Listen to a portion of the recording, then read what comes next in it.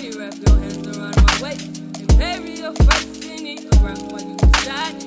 No, deny my soul and let's be fine.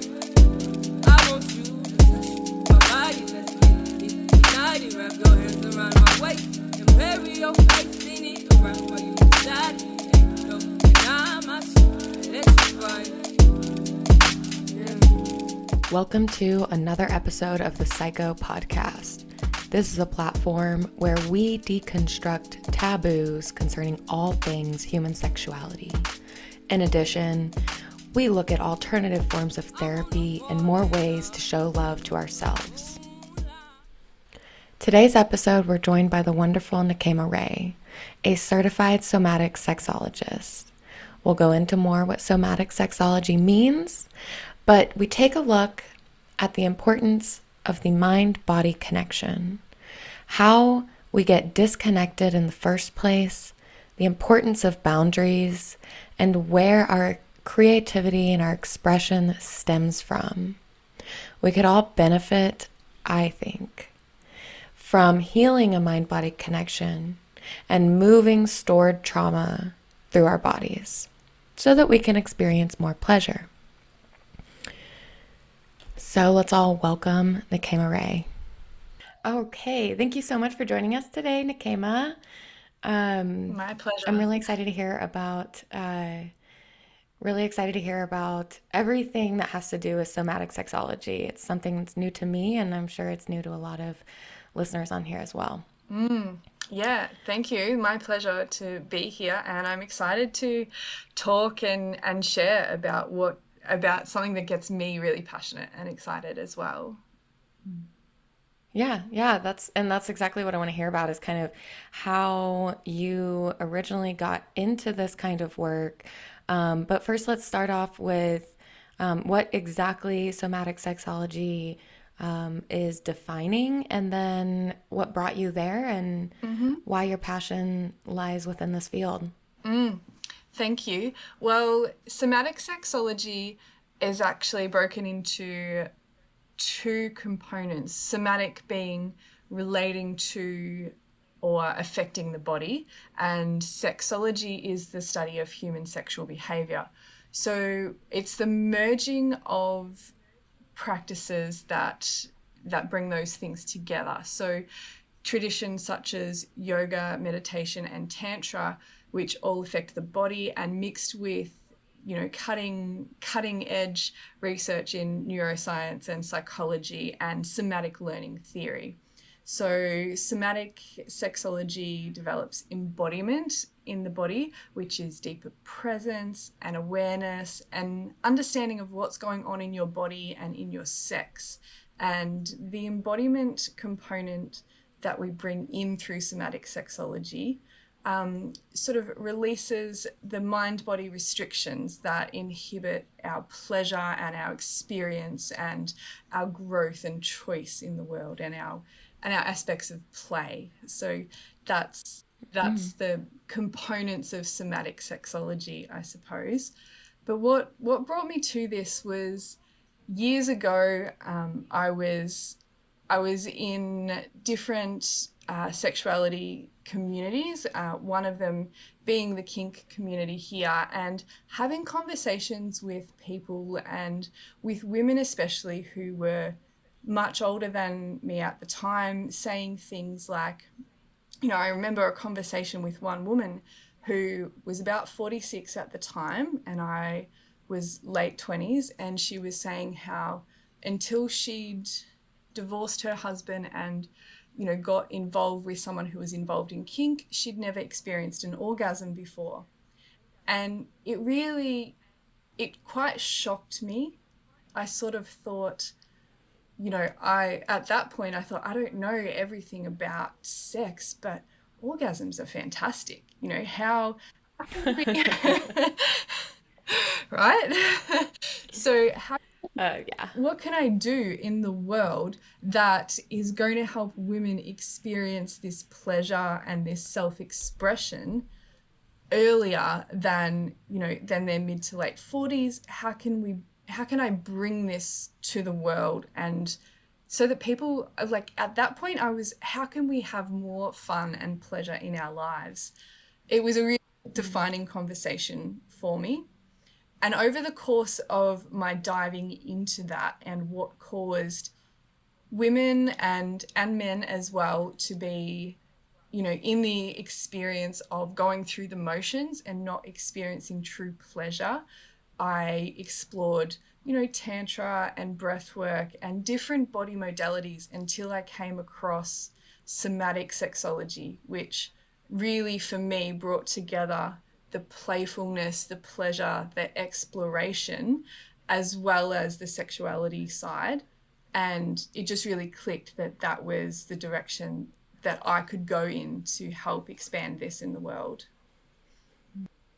So, because of the kink world, um, I guess a better way to put this is kink has a lot to do with the mind because you're not so much just, I mean, for a lot of people and for myself included, I actually separate um, sex, the act of penetration, Mm-hmm. and kink because I actually find a lot more pleasure in that kind of play. I'm engaging with their mind instead of just uh, penetration, which can be so boring to me sometimes. Mm-hmm. uh, so I find it really interesting that you used that as a kind of an awakening to this path of yours. Um, so to get this straight, you use the mind body connection to move trauma through the body. So, can you tell us what kind of trauma might lead someone to reach out for this kind of help? Like, why, like, how does trauma get stored in the body? Mm. Because it's kind of a new concept for a lot of people, myself included. Mm-hmm.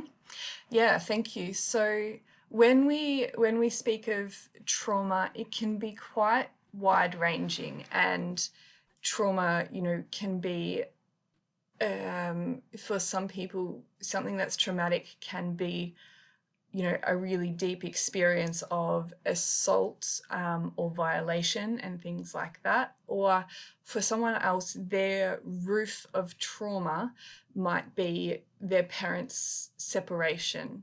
And it's not to place one as more traumatic than the other, but in each person's experience, Mm, our our roof of our trauma experience is different. So it can be quite wide ranging when I use the word trauma.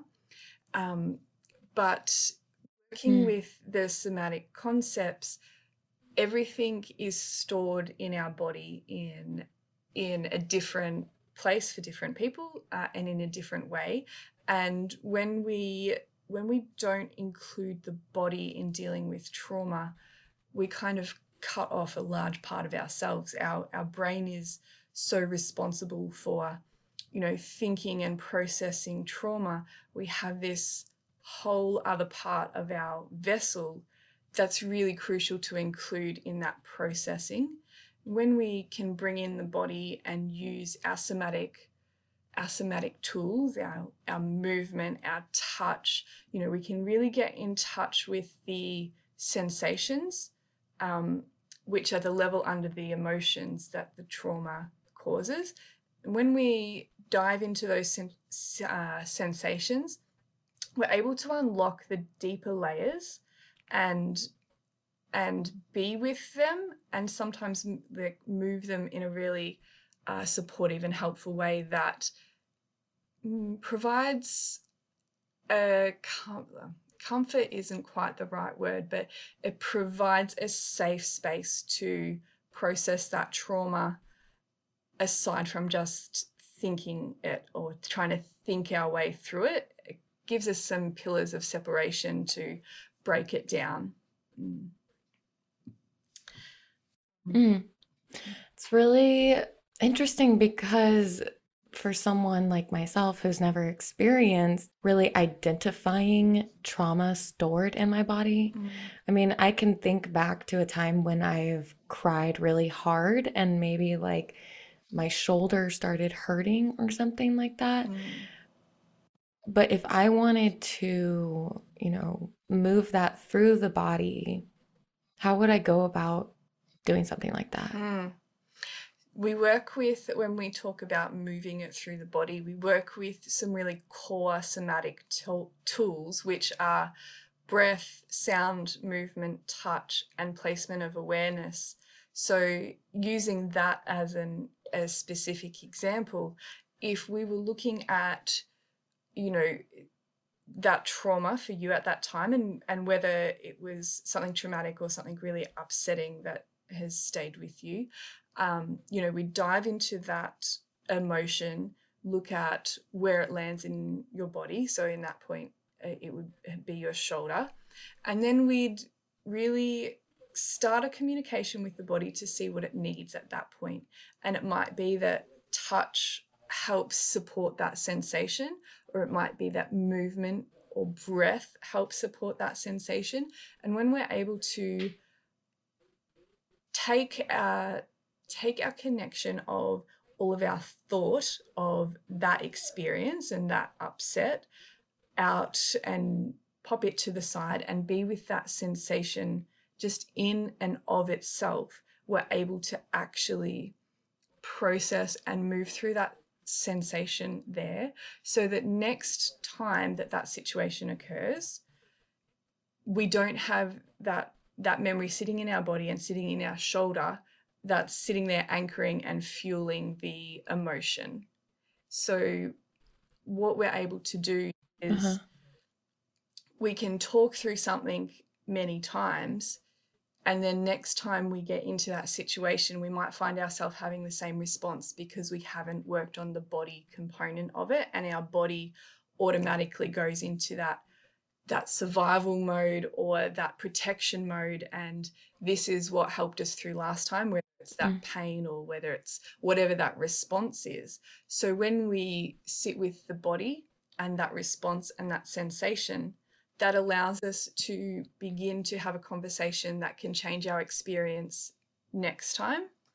And then when we're in the situation again, we've actually worked with the head and the body. So we're able to not just have that sitting there as a default response when we think we can talk our way through it and our body is not congruent with that. It's going, hang on, I'm going to have this other response because I know that worked, or that's what's stored in me.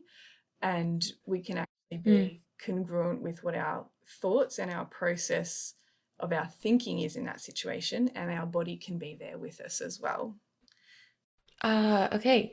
So we're giving our body a way to, well, we're giving our body a language, right? So we're connecting the mind and the body together so that they are speaking, so that when we walk into that situation or we feel that emotion again, we it's translated in a way that makes more sense to us. Yep, absolutely. And we understand what's underneath it. So if our body does have a particular response, Okay. we can address it as a sensation rather than potentially a panic or a fear or a shame, and where we might have previously Okay. got caught in those things, we can recognize, actually, I know this sensation, I know where it's come from and why it's here. So I'm going to be really present with that situation,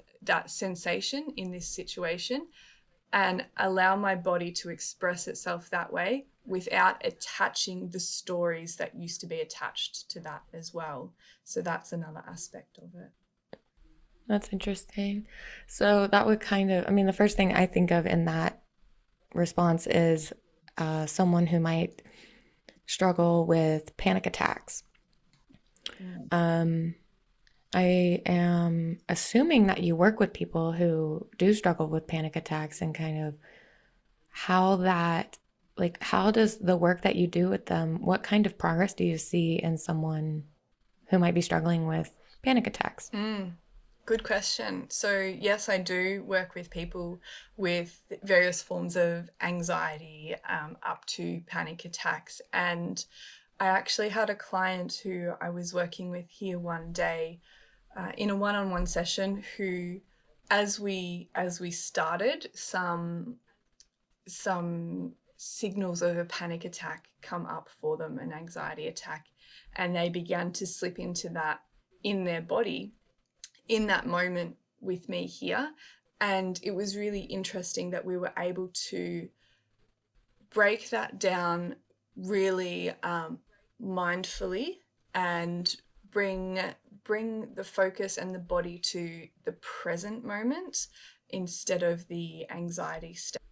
Break it down to the sensations. In that particular client, we used breath work, to create, mindfulness, to create placement of awareness, and to bring the sense into the real moment, and the focus into the real moment, because anxiety, panic attacks, trauma have an ability to place us in another time, when something that originally triggered it was happening. So bringing into the present state was really important with that particular client. We were able to use breath to bring them to a regulated and safe space and create that safety and mindfulness in their body, so that, one, we didn't have them slip fully into the panic attack, but two, we then created an experience in the body of being able to find safety in that moment, as opposed to, if an anxiety or a panic can get really stuck in the head, it can circle back on itself, and it can snowball and just become bigger and bigger. But now we've created a new experience and new neural pathways that in that moment we have an experience of safety. So we get to then create that experience, create that neural pathway, and an opportunity to then strengthen that neural pathway, so that next time, or if it happens again, we have another option in our body. Okay, that makes sense. You're rewiring the brain and associating different sensations with the trauma, right, that occurred in the past. Yeah. Bringing it to the present, telling them they're safe. Yeah. Yeah, absolutely. Oh, that's really cool. I love that. So I know that I said, started with the label somatic sexology, but it sounds like you bring in a lot of clients that not only struggle in their sexuality, but also in their daily lives. So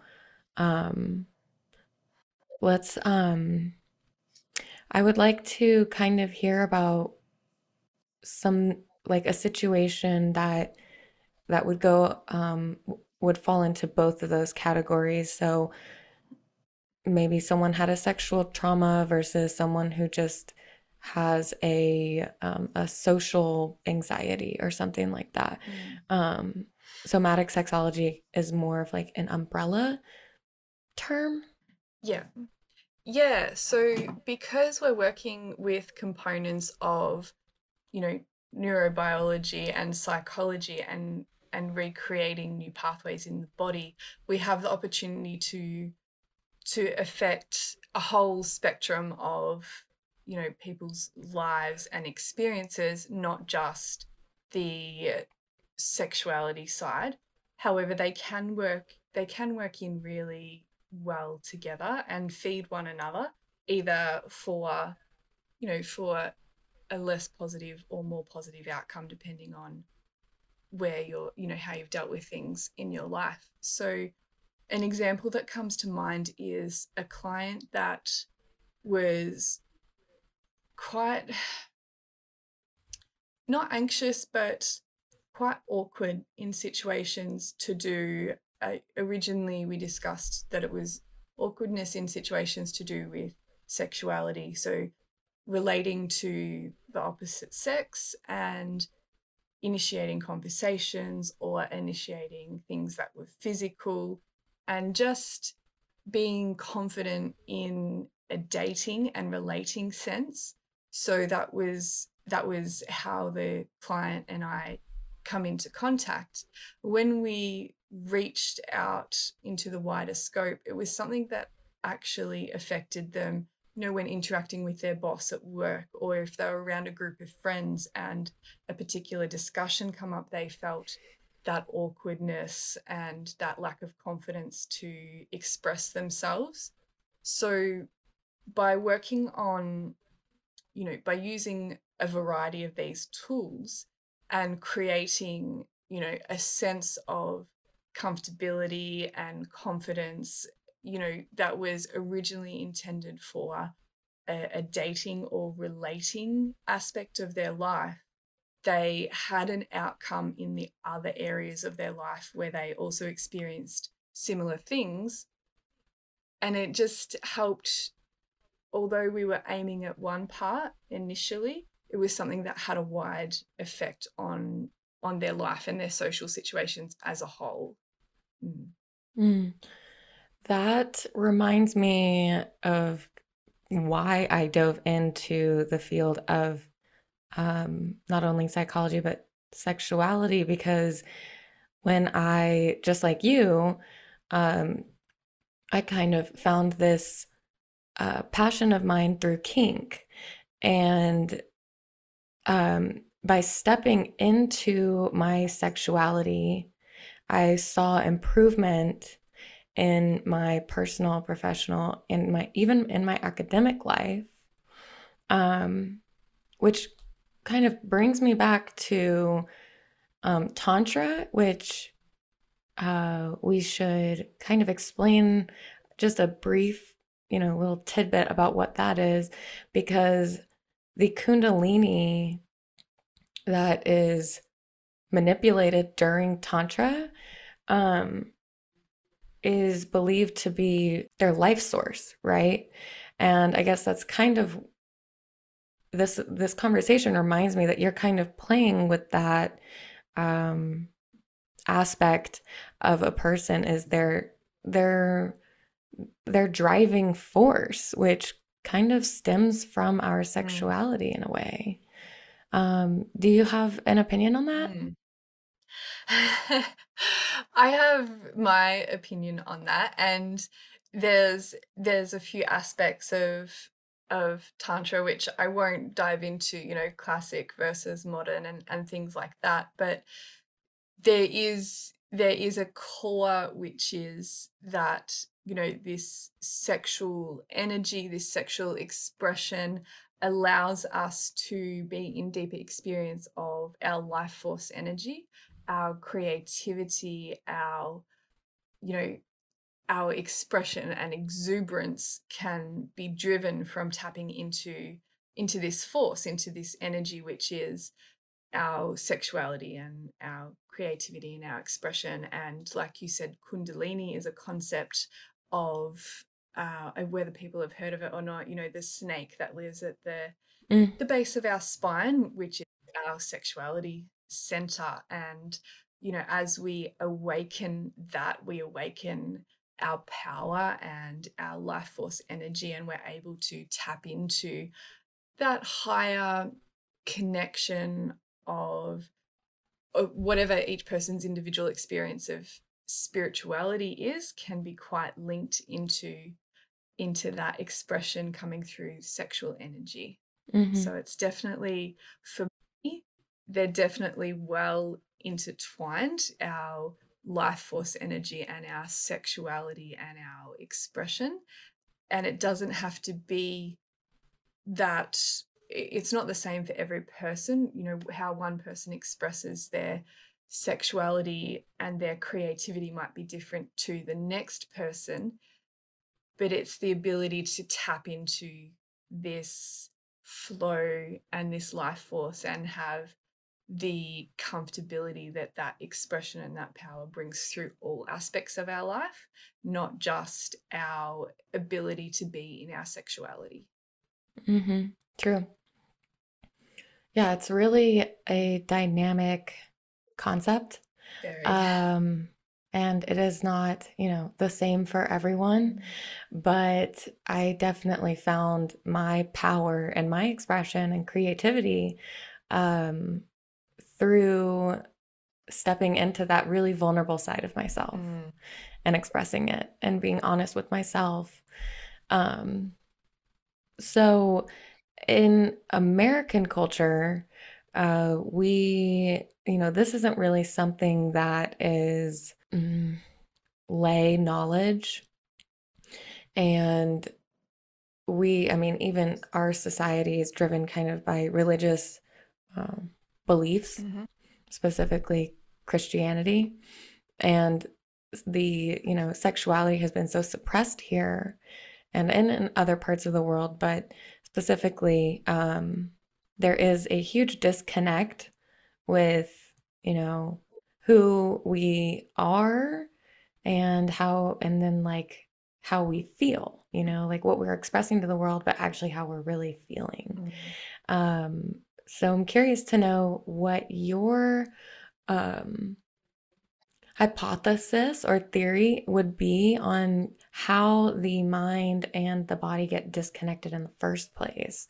And you know, how can someone who doesn't have access to a somatic therapist start getting back to making that mind body connection again?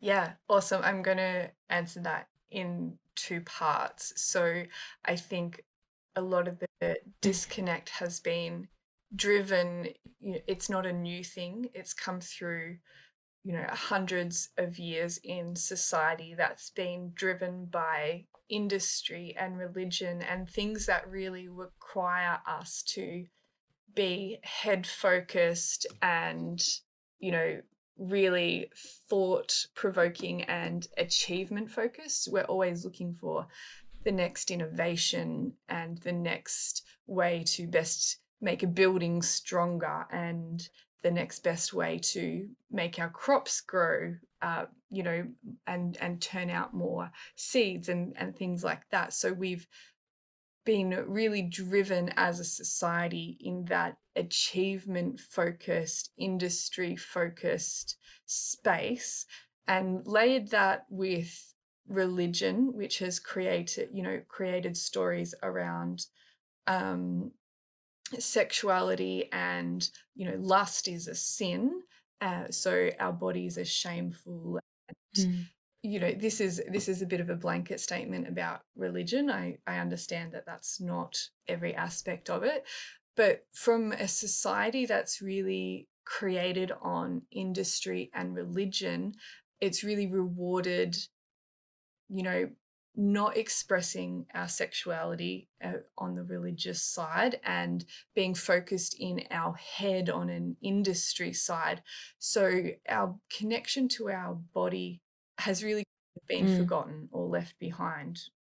Whereas, if we look back into um, times before that or even pagan times, it was really about connecting with the earth and expressing through dance and things like that. So it's not just a symptom of current society. It's been built, this disconnect has been building for a long time.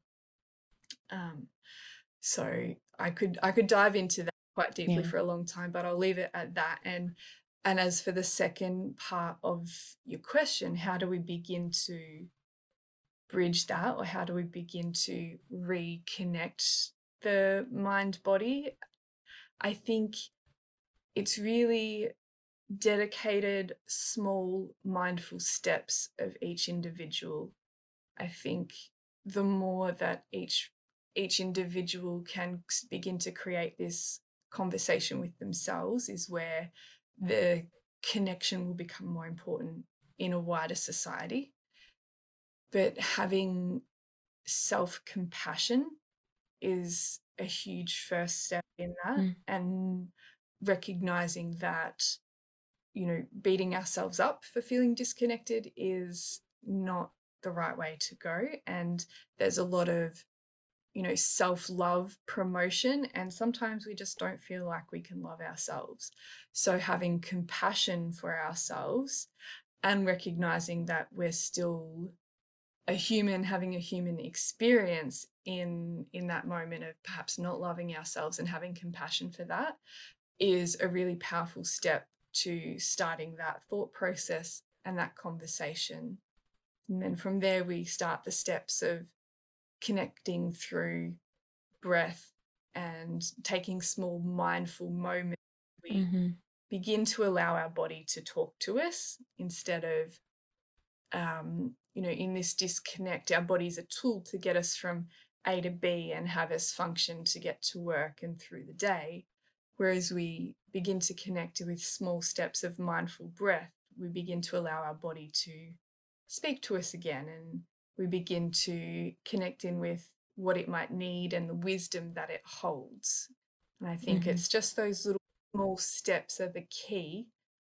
We can't expect to go from nothing to walking into, a 7-day tantra retreat. And some people do, that's fine, but that's a big jump. So taking small steps of where we can begin to have a conversation with our body and allow it to speak to us is where we begin to bridge that disconnect, I feel. Mm-hmm. Yeah. Yeah, it's difficult. I mean, the first thing I think of in bridging that gap is meditation. And meditation feels so refreshing on the mind and the body, but it is hard. Um, Mm. so, I mean, that's why I personally go for more guided meditations because it gives me a like focus. Um, Mhm. and it like, they're like, relax your eyes. I heard that actually, not heard, but know that focusing on relaxing your eyes and your eyelids will immediately help your brain to relax, which I Mhm. found very Mm. effective. And that's, I guess, what that would be a really good way to just small step bridge that gap of the mind body. Relax your eyes to relax Mm. your brain. I did some research on somatic sex education, Mhm. and I found some really unique tools that are taught in the program. And I want to know more about them from your perspective in Mhm. regards to. I'm gonna list a few right here, but I want to actually start with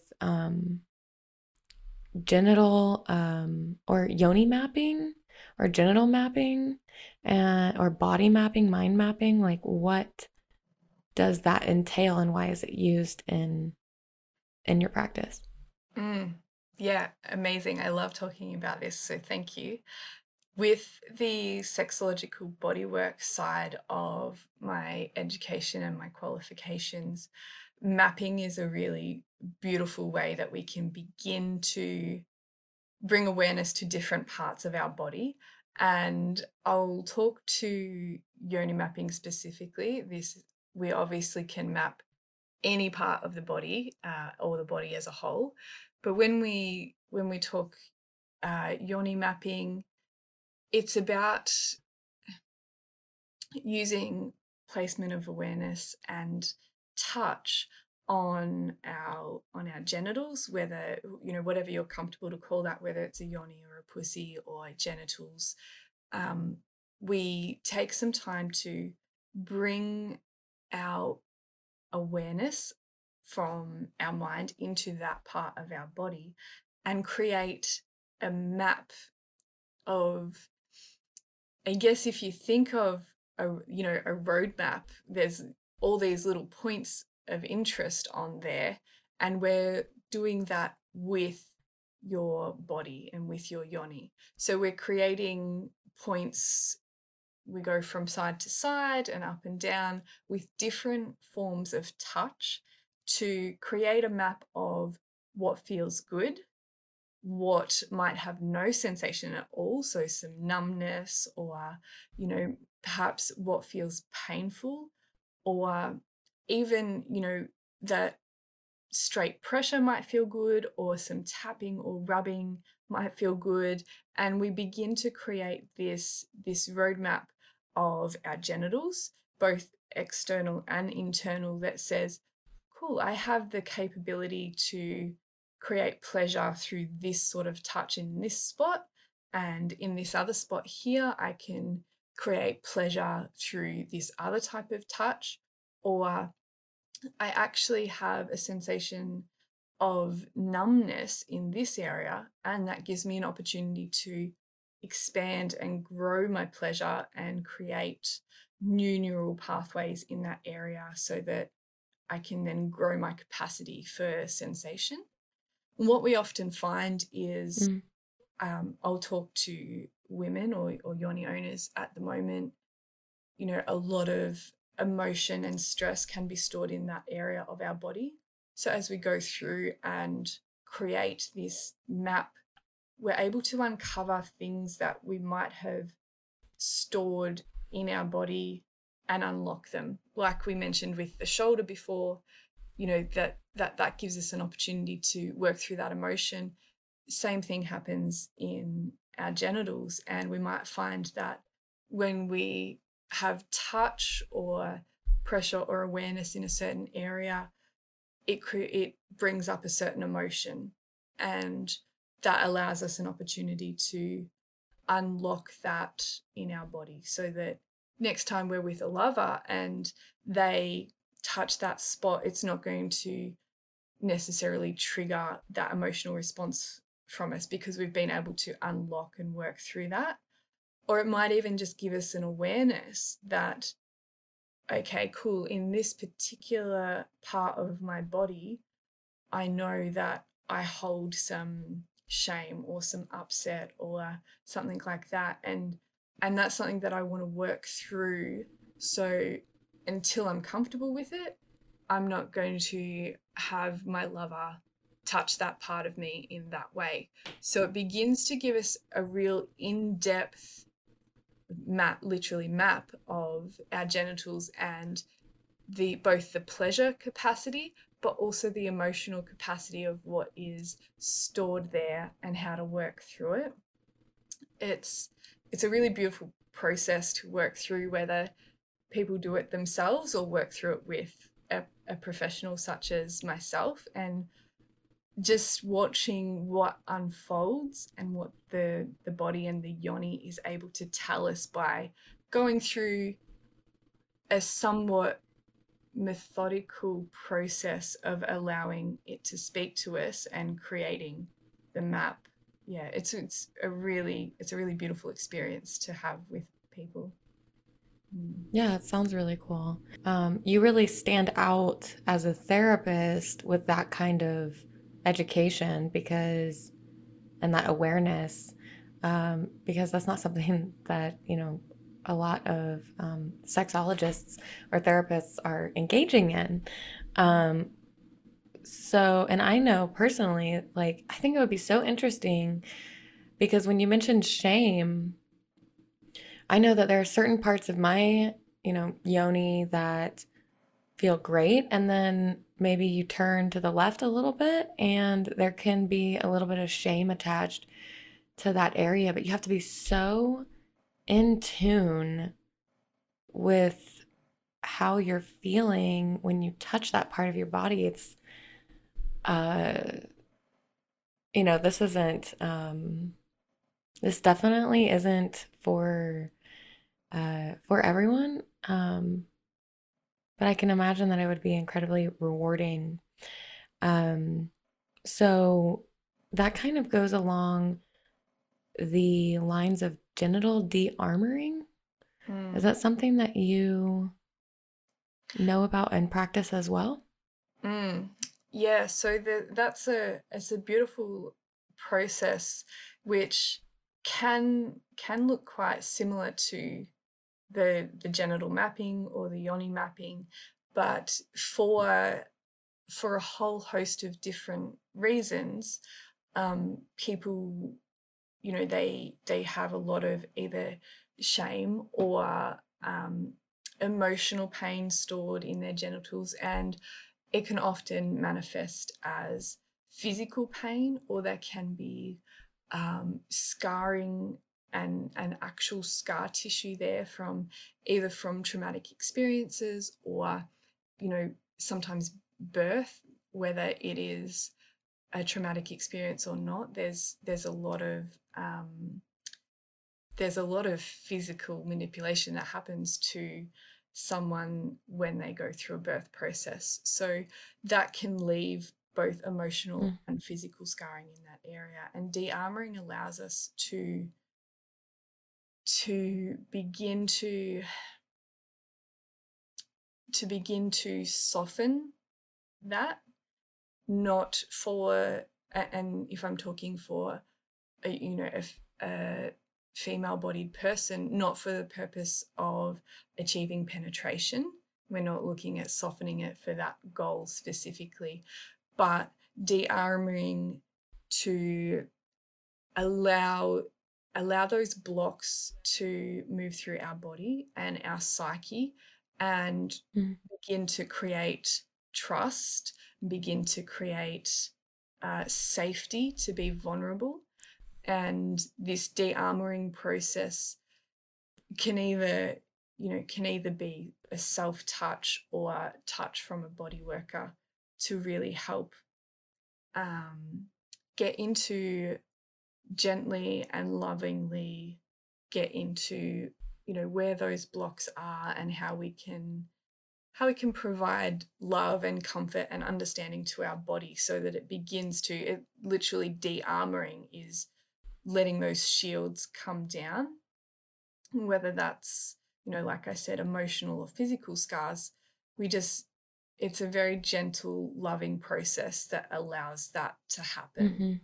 I feel like a lot more trauma is stored in our genital area than we want to believe. And I'm wondering if there is a theory around that. For me, there's definitely, because it's such a powerful center of our body and our expression, which taps us into our creativity, our life force energy, our power, like we touched on with the Tantra and Kundalini discussion before.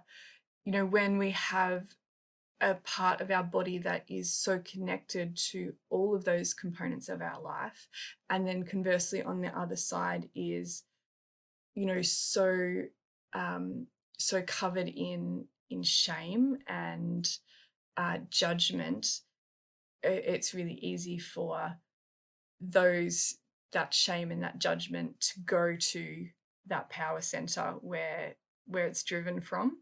So I believe, that's why perhaps disproportionately that our genitals, our sex center, and our reproductive organs really store more of that trauma and that baggage and that emotional toll in that area of our body, because whether it's conscious or not, they really are the subject of so much of that shame and trauma in our lives. Yeah, I bet you see some profound transformations in people when they become attuned to their trauma that is stored down there. And, I'm kind of curious to just hear your emotion behind that, like what it feels like to see one of your clients and what it looks like to see one of your clients go from when they first see you to how they leave you, and what kind of changes you see in their life.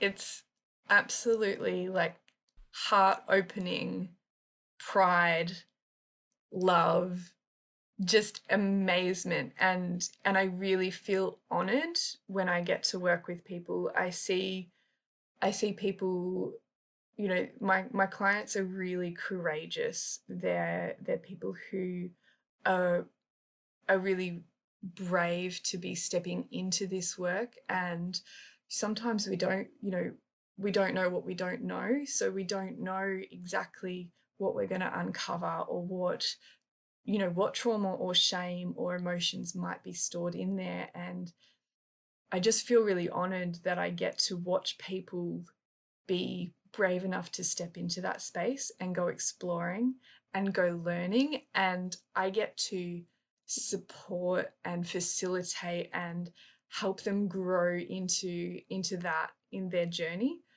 It nearly makes me tear up as I'm talking about it, Me but it's a really too. special place. You have someone who might have just been feeling a little bit shy or disconnected, and then we get to go through this beautiful process of deepening their connection to their body. And not only through that, they get in touch with their sexuality, they get in touch with their creativity. You have people who think, oh, I'd just like to be a little more confident in the bedroom.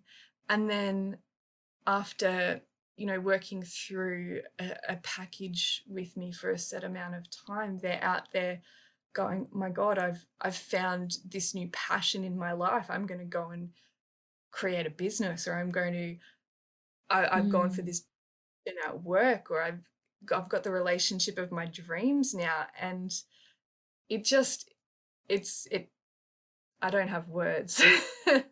Yeah. Yeah, amazing. Yeah.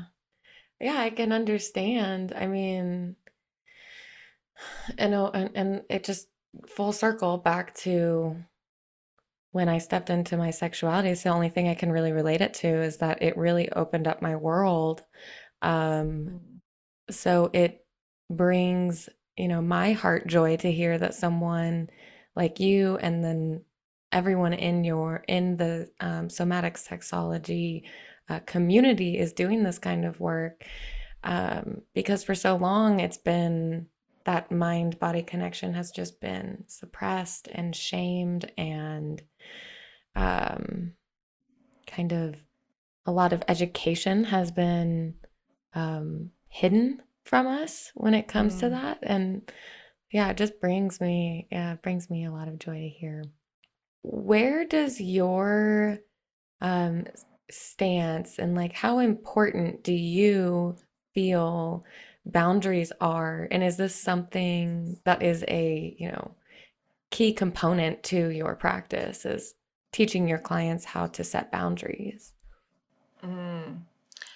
Boundaries is a huge thing for me, and I'm really passionate about it, and also bringing an awareness of boundaries to clients and people that I work with. I don't feel that it's something we're really taught. From a young age, we don't necessarily have the body autonomy that comes with boundaries, and it's cool, and not to diss grandparents, but you're told as a kid, go give your grandparent a hug, and or go give your uncle a hug and things like that, or say hello to your mum's friend who might be perfectly lovely, but as a young child, it's a big imposing figure, and you're told just say hello to them. So we don't really have this understanding of boundaries from a young age, because we're taught that we placate people and we people please. And um, coming back around to a point where we have this conversation with our body and we understand what, on a really basic level, yes, and then conversely no feel like for us, Mhm. being able to understand what we really want in both in each moment, and then either in a relationship or in our life, and creating boundaries from knowing that sense in our body is a really powerful Mhm. tool that I think is underrated, and also not taught to, well, it's not taught at all. People sort of become aware of it later in life, but it's not taught, and it's something that I feel is really crucial. And it works into not just consensual sex or consent in any sort of scene, and in the kink community there's a much deeper understanding of consent than often find in general society. But having to have those discussions on boundaries really opens up an understanding where to begin that exploration. And so many of us are people pleasers that we have trouble just saying no to a cup of coffee when it's offered to us, you know. And beginning this teaching and this understanding really deepens our understanding of what's really important to us, and it helps to build trust. You know, if something's a no for me, and I know it's a no in my body, and then I do it anyway, then I'm creating distrust with myself. Whereas if I really understand what that no is in my body, and it might just be, no, I don't want that cup of coffee, thank you. But it might just be, you know, really understanding that no, and then I go, no, thank you, no cup of coffee. And then my body's like, oh, wow, you listened to me, I can trust you. You know, it's this whole expanded version of getting to know yourself. And then next time you and your body have this deeper understanding of trust, you're able to express your boundaries and feel safer in them. And it snowballs into a positive snowball of self-trust, self-confidence, self-expression, just from knowing and understanding boundaries as a concept. Yeah. Yeah, so instead of feeling bad about saying no, the more you listen to your body, the better it feels to say no. And then, you know, the person that you might be, you know, just setting that boundary with, hopefully it kind of makes an impact on them too, because it's not like you're creating a hostile environment, you know, you're just listening to yourself, saying no, thank you, and creating that important trust between your mind and your body, which I would like to know about that importance of trusting your body and trusting yourself, because I have felt that so many times when I take that cup of coffee and I didn't want it, and then I just feel so bad. What kind of repercussions does that cause when we don't listen to our body? This is, I believe it's part of the disconnect that we then foster, because we stop communicating with our body, and it doesn't trust that we will listen to it. And, you know, then we invite in on different levels, you know, we can invite in different illness and things like that, because we're not paying attention to our body. We're disconnected from it.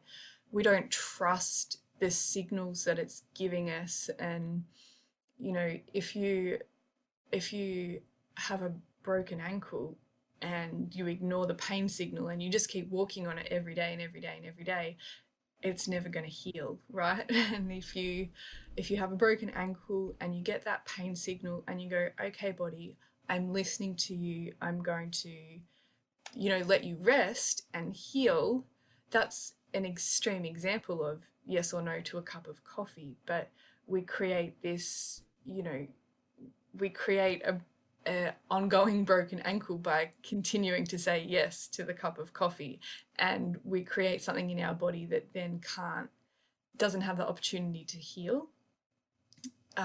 It's an extreme example, but when we aren't allowing our body to talk to us, and when we're not listening to it, we create that disconnect, we create that distrust.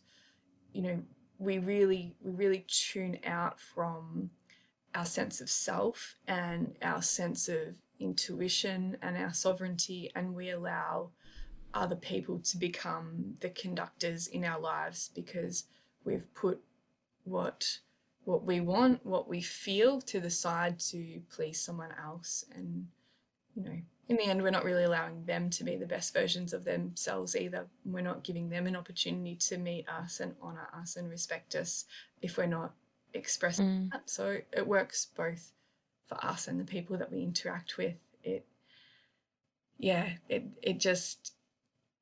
You can snowball it either way. into the disconnect or into the connection. Mm-hmm. Oh, that makes sense. Yeah, well, this was really eye-opening. I will have you uh, follow me up with maybe some resources that our listeners can read about on somatic sexology and just different, different methods to create small steps to, create that mind-body connection again. So thank you so much for joining today. If there's anything else that you just want to leave with our listeners, feel free. If not, Thank you for having me. I could talk about this for hours on end. It's something that I really love, and I really appreciate the opportunity to come and be a part of this conversation. I just really invite your listeners to get curious about how they can begin to have a conversation with their body. And, don't think that you have to be a guru straight up. Sometimes people don't even feel like they can take a deep breath, but being aware of your breath at all is a good step. So just get curious enough to start is my biggest tip. Get curious enough to start and have that self-compassion for yourself. I definitely have a couple of really beautiful books that I can recommend, and I often put up little tips on how to begin these connections on my socials, which you'll have as well. Why don't you go ahead and tell the listeners where they can find you, and I will be listing that in the podcast description as well. Yeah, thank you. So on Instagram, I am embodied.sexuality, and on Facebook, Nikkiema Ray. And also my email is nikkiema.ray@gmail.com. So I really invite people to reach out and connect with me, or jump on and have a look at the few little videos. But I'm always happy to answer questions, and often find your question will be something that other people have. So while I don't have to share your name, it gives me an opportunity to answer that for everyone who's thinking the same thing. So definitely reach out to me on Instagram or Facebook. I love to hear from people and connect. Well, thank you so much, Nikkiema. I look forward to seeing your practice progress and the field as well progress. Yeah, thank you. I hope you all enjoyed this episode with Nikkiema Ray. I know I did. There's a lot of information about the importance of the mind and body connection. I'm going to post all of her socials in the podcast description, as well as some resources for our listeners to reach onto.